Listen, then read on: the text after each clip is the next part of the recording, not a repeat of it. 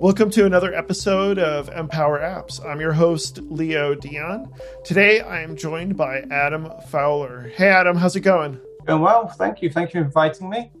I'm excited to have you on. I've been working with a lot of your stuff, and we had Kilo Loco on a few weeks ago talking about AWS and Amplify. So I'm glad to have somebody who's been working on the server side of AWS stuff, and specifically your Soto project. I'll let you go ahead and introduce yourself and introduce what Soto is. Okay, well, I'm Adam Fowler. For about 20 years, I was working in games development. And then about 5 years back, I decided it was too stressful. I decided I wanted to leave. I left and then didn't touch a computer for about 2 years and was basically a photographer for that period. During that period, I started making a couple of apps. I did make a couple of iOS apps, and that was my introduction to Swift. And at one point, I started to look at backup for images, and this is when I got involved in AWS and S3, their storage system. Interesting. At the time, I went looking for like a Swift SDK for AWS. I thought there must be one. No, there isn't an official one. But there was a community project which had been started, and that was what was called AWS SDK Swift at the time. Mm-hmm. Yep, I remember that. And I got involved with it because there was some of it worked for me and some of it didn't, and I started fixing the bits that didn't. And slowly over time, I took over. I've been doing most of the maintenance on the project from that point on. The time I joined was just as it got sort of integrated with Swift Neo. That was work done by two guys called Joe Smith and Jonathan McAllister. And so, since then, we've had the rename, we've had a major release, and a lot more people seem to be using it.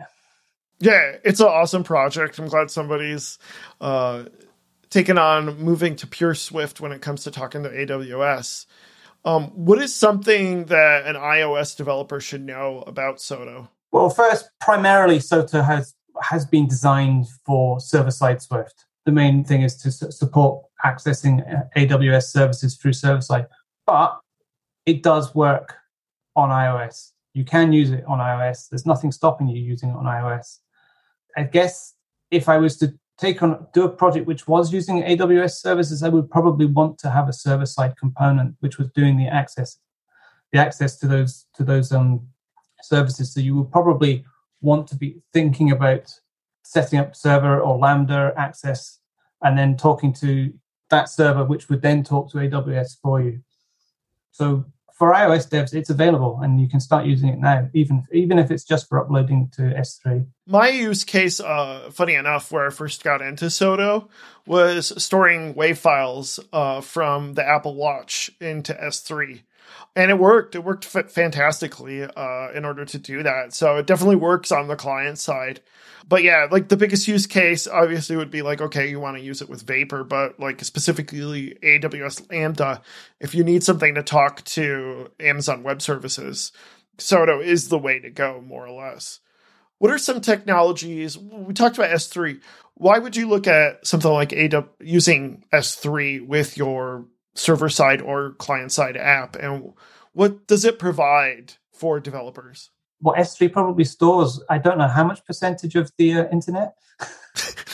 If you need to serve images or if you need to save data, it's one of the easiest app services out there to get into. And it's they have like various storage options for various pricing levels. I use it for, as I said, my first introduction to it was for backing up photos. Well, it's funny because you're a photographer and you're like, I just need something to back up my photos. I'll write a whole framework to do it.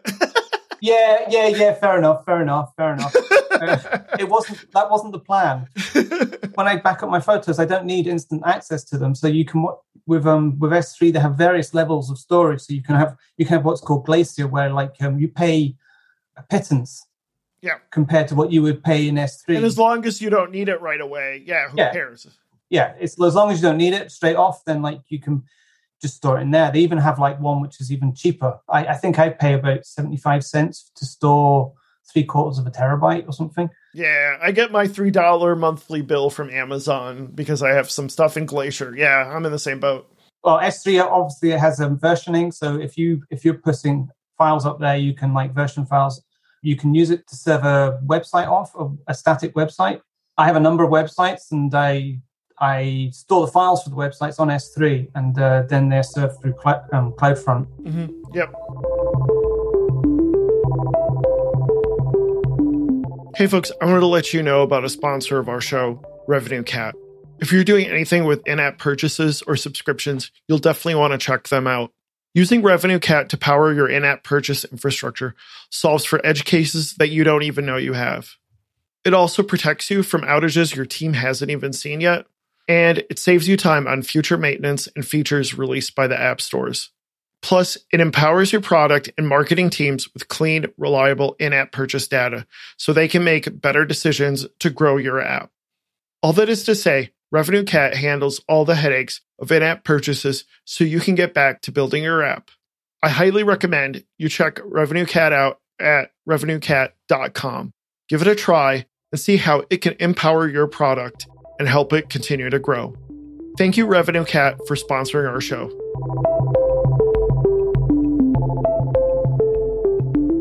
You were saying earlier how much of the internet is on S3, and it's like 80% of the internet is probably in WordPress, and all the image files are stored in S3. So Probably, yeah. It's probably like that is the biggest use case. Most likely.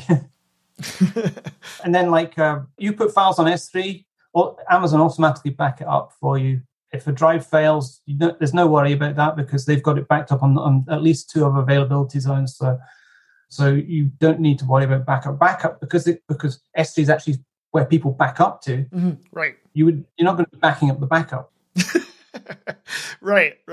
So S3 is a big one for file storage. What do you think are some advantages to using something like S3 for storing your files as opposed to I don't know what the other one, the only one I can think of is iCloud or CloudKit on the Apple side, but trying to think what are the other file storage services out there. There's really, now that I think about it, there's not really a big one that's a competitor. There are a number, but in the end, they all follow the same pattern as S3. The S3 have defined the interface. Yeah. And then everyone has S3 style storage systems. There will be different price differentials depending on who you work with. Sometimes I don't know anything about that. I don't know anything about that though. I wouldn't be able to compare prices. So what are some other services that you've accessed through AWS? So I guess the next one is a lot of people, I'm almost sticking on the S3 thing first. A lot of people make the mistake of using S3 to deliver files. It's not a cheap solution for content delivery. You should be using CloudFront, AWS CloudFront for content delivery. That's provides a CDN and a few other features there to make it more applicable to serving files, right? Yeah. So if you're serving files for your app off the internet, you'd be wanting to use CloudFront. There's a couple of advantages. One is if you're using CloudFront, it's then it's stored on multiple sites across the world. So you're not going all the way to that server which is stored in Ireland. You can go to the one that's nearby, which is in San Francisco or in wherever. The second advantage of it is the price. You're the amount of money you spend for serving a file from CloudFront is tiny compared to what you would serving on S3. The closest competitor I can think to CloudFront would be Cloudflare, really. Yeah, that's a similar. Right. But essentially it's setting up headers and doing all sorts of stuff that will make sure your data's cached and it's served fast. Yeah. Now, how does Soto hook up to CloudFront? What are some things that you've used Soto and CloudFront with? Well, Soto, I haven't used Soto in relation to CloudFront really. That was more just me using it as a way to serve files. Well, Soto will connect to every Amazon service there is because the way it works is Soto. We use the interface model files, which every SDK uses, and you then auto-generate all the code for every service from those model files. And so there is options to work with CloudFront from Soto, but it's not an option I would probably use that often. Yeah, I mean, if you're going to build a management tool, that would certainly make sense. Yeah. Other systems that probably would be of use to iOS developers, obviously Cognito. Cognito is like, or AWS is like identity and user solution. Cognito is kind of split into two sections. There's identity, where you use some form of you have someone provide saying this is so and so an identity, and then then that can be used to create credentials to access Amazon Web Services. Okay. And that's like Cognito identity. So that works with like sign in with Apple, which is obviously very important for iOS. But it also works with Google, Facebook. Yeah. I looked at the Cognito stuff, and it's like massive what it provides as far as authentication is concerned. I could see how like Amplify is super helpful for folks on the iOS end when it comes to that stuff. I think what Amplify does, which because you look at all the Amazon Web Services, it's really scary. There's so much. Yes, it is. There's so much because they've tried to solve so many different solutions. They even have like different services which are almost doing the same thing. Right. But like they are serving a slightly different section of the market. So yes. Hey folks, I wanted to let you know that today's episode is brought to you by AppFigures. Did you know that better ratings have a direct impact on improving your app's visibility and on driving downloads? Stronger ratings signal that an app has happy users. While there are other factors, app stores tend to float these results higher in search results. As more users find your app, they are also far more likely to download it when they see social proof. Learn when to ask for ratings, as well as other tips and best practices by signing up for AppFigures' weekly newsletter at appfigures.com/newsletter. If you like what you see, head to appfigures.com to try AppFigures for free. Listeners of the show can get 30% off for the next 3 months. That's for both new and existing users, using the code EMPOWER3030. Again, if you like what you see, both new and existing users can use our special code EMPOWER3030 to get 30% off for the next 3 months. If you're an app developer and you want to reach that audience, you'll definitely want to check AppFigures out. Thank you, AppFigures, for sponsoring this show.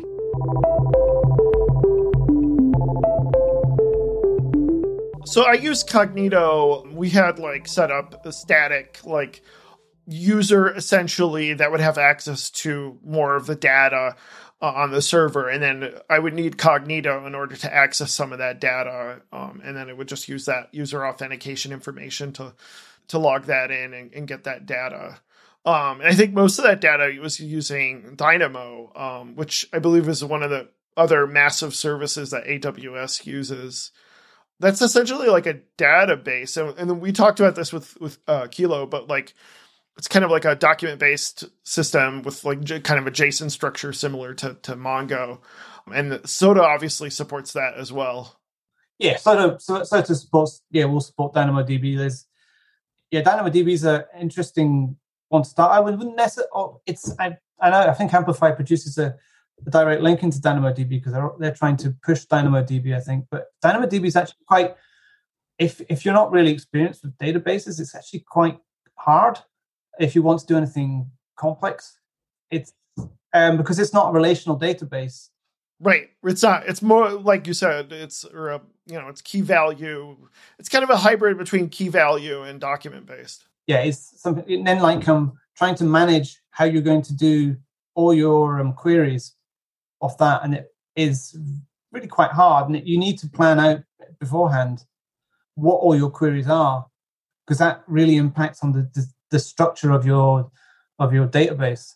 Unlike in a relational database where you can just basically create everything and then go like, oh, I want that, and I'll join that, and so it's a lot more complex. If you want to do something really simple, it's great, and it's fast, scales really easily, and just like S3, it's cheap, which is a big advantage. Dynamo's like so much cheaper than is it Aurora that they run, where you can kind of do your... Oh, yeah, Aurora is their MySQL solution. Yeah, they're MySQL clone, and it's a lot cheaper than that.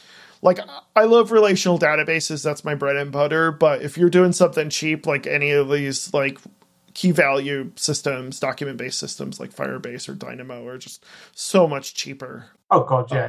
That's the big advantage. But then these things are also like pay as you go as well. It's like how much you use it. Like with the relational databases, you're paying for a server almost. What other technologies did you want to mention that SOTO really specializes in? I guess, the other one would be Lambda. Okay, because I've used the AWS Lambda stuff in Swift. How is SOTO integrated with that? Well, if you're running a Lambda, there's a good chance you want to talk to an AWS service. And you can use the Amazon Smoke framework to do that, but like SOTO is available for you so that you can communicate with like DynamoDB or RDS through your Lambda. You can. I have had people invoking Lambdas from SOTO as well. Okay. Yeah, but I would say the standard path would be to set up an API gateway. API gateway is another service from Amazon where you can define APIs and then like push to different services from those APIs, Lambda being one of them. Yeah, and that was my use case, was that we had set up a Lambda and then we used SOTO to talk to all the services through the Lambda. And basically, like you said, it's an API gateway, essentially, and it worked fantastically. One of the things was having to set up like what's called an AWS client. And you did some refactoring recently and how you did that with SOTO 5. What exactly is an AWS client? Why would you you're supposed to only create one of them, right? Well, the AWS client basically, SOTO's kind of split into two parts. There's AWS client, which is, it does all the communication with Amazon Web Services. It goes to find credentials that you can use to communicate with Amazon Web Services. It will generate your request, sign it, and then pass the response and pass that back to you as an object, a Swift object. The other half is the service objects, which are there's an object per service. So there's an S3 object, and there's a Cognito identity object. These basically give you the configuration to talk to each service, and then all of the different API calls that service has. The client, it's best to keep one client, because when you set up a client, the first thing it does is it goes to find credentials. If you haven't given them directly to the client, it's probably going to go look in environment variables, check a file on your file system, then check to see if you're running on Linux. It will check to see if you're running on ECS or are you running on EC2. This is a long process. Wow, I didn't know this. This is awesome. So you're figuring out where you're running so that way it's optimized to call the services correctly. Okay. You can reduce that.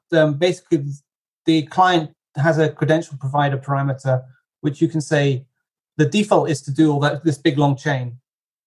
Yeah, I now remember. It's like an enum, essentially, or a series of static variables that you can like specify. Oh, here's a username and password. Here, just use the built-in environment variables, etc. Okay. Yeah, if you're running an iOS app, you really shouldn't be storing your credentials in the iOS app though. Right. Hey, folks, it's that time again. The best Swift developer event in the known universe begins. At least that's what it says on the website. But it is an awesome event. If you heard John Wilker on our previous podcast episode, you know I'm talking about 360 iDev. This year, they're going to be doing something a little bit different with a hybrid event. You can choose between 3 different tickets, an in-person attendee, online attendee, and the in-person all-in, which includes a continental breakfast, conference Wi-Fi, amongst other things. 360 iDev is one of the strongest communities out there when it comes to iOS, Mac, and other Swift development platforms. And they've been serving the community for, 12 years now. They've come a long way.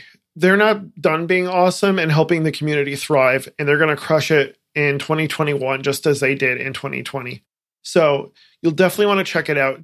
Joe Czaplinski, who spoke on a previous episode about subcontracting, will also be their keynote speaker. And I know from the Release Notes podcast that he is a solid speaker and he's going to bring a lot to the table. I'm really looking forward to hearing Joe speak. So I highly recommend checking out 360 IDEV this year, August 22nd to 25th in Denver, or if you need to, they have an online ticket as well if you want to go that route instead. Listeners of the podcast can get 25% off registration by using the promo code EmpowerApps. Again, 360 IDEV is this year, Denver or online, between August 22nd to 25th, with, I know, a great selection of speakers and a really great way to find others in the community and throughout the world. Get your ticket today and sign up, and I look forward to seeing you there.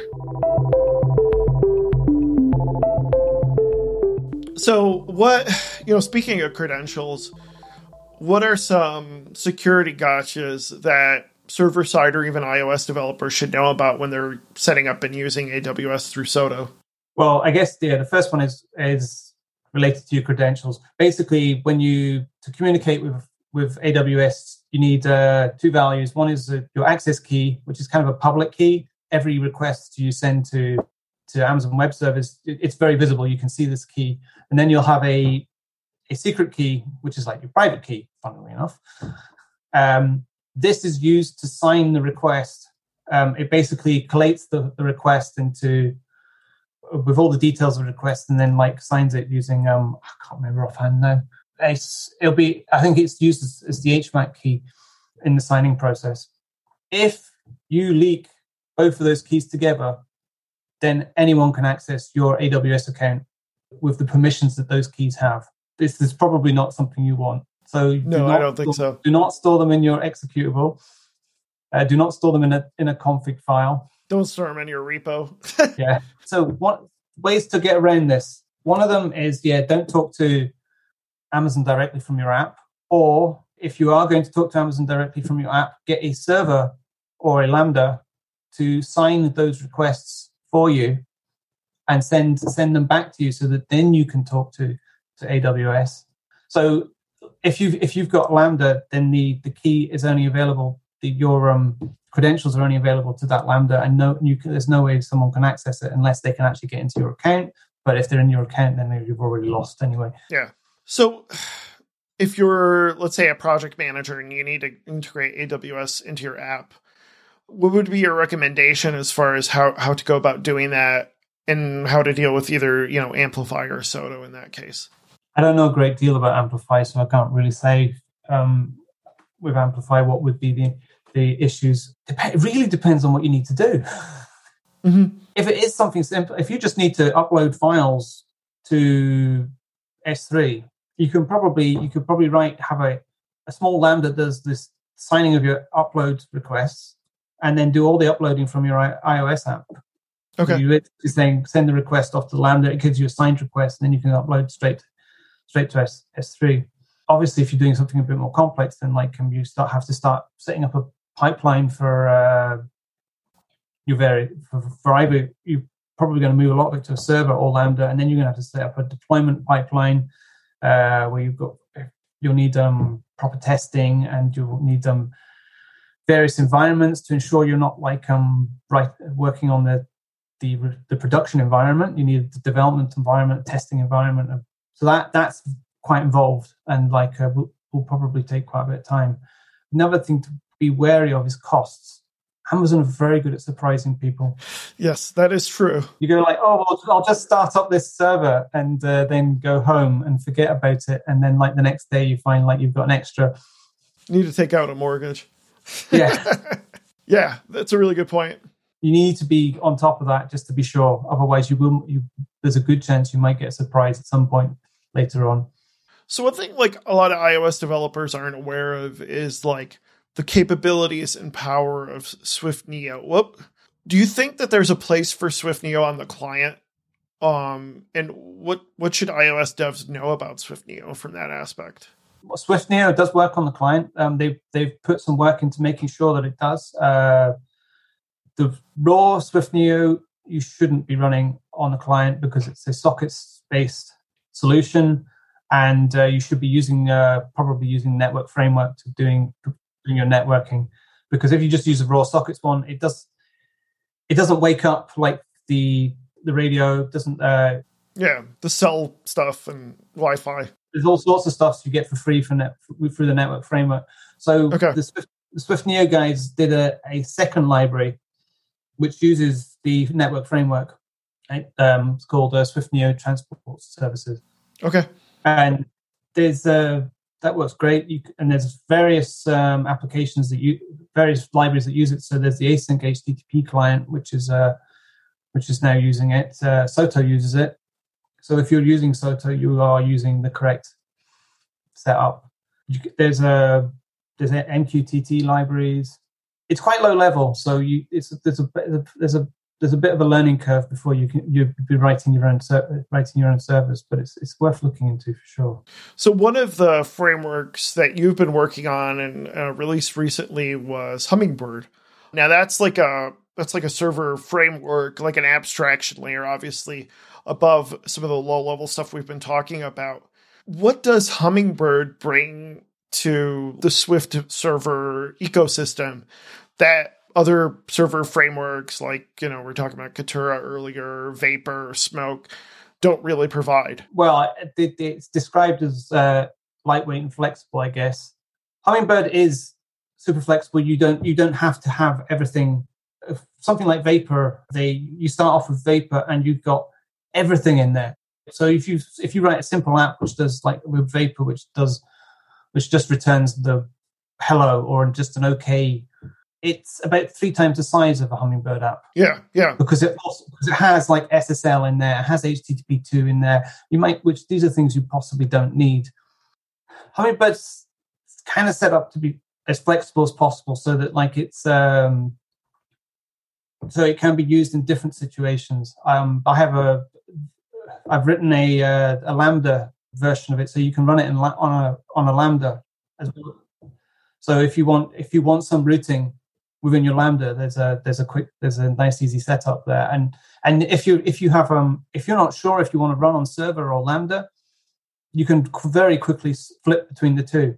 Yeah, there's been some talk about folks wondering about, okay, should I run Vapor on a Lambda? And like you said, like that feels a little bit overdoing it, because there's a lot of stuff in Vapor. Like Vapor is fantastic. I love it. But like it provides an ORM. It provides all sorts of different ways of doing communication you just won't simply need when you're running a Lambda. So it's not really made for that. And it sounds like Hummingbird is really about simplicity and flexibility when it comes to that, and just providing the bare minimum that you need, right?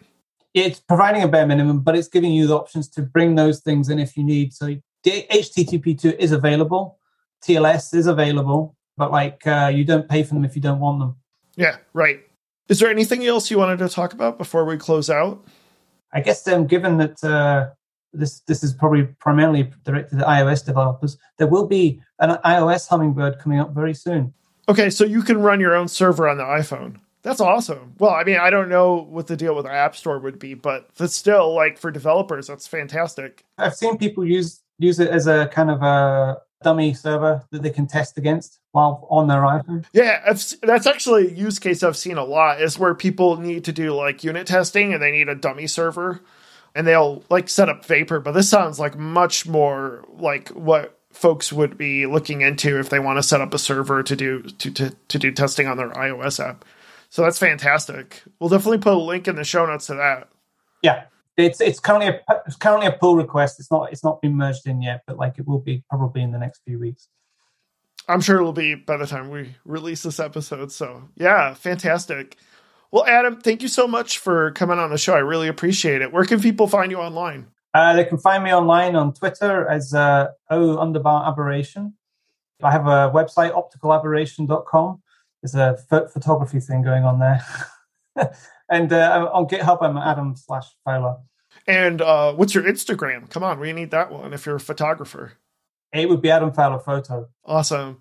And then Soda Codes is the site for Soto, so you'll definitely want to check that out. We'll have links in the show notes as well. People can find me on Twitter at LeoGDN. My company is Bright Digit. Please take some time, provide a positive review if you can on Apple Podcasts, Spotify, or Google, wherever you're listening. And if you have anything you want to come and talk about on the show, or you have any questions or concerns, please let me know. DM me on Twitter. Thank you so much, and I look forward to talking to you next time. Bye.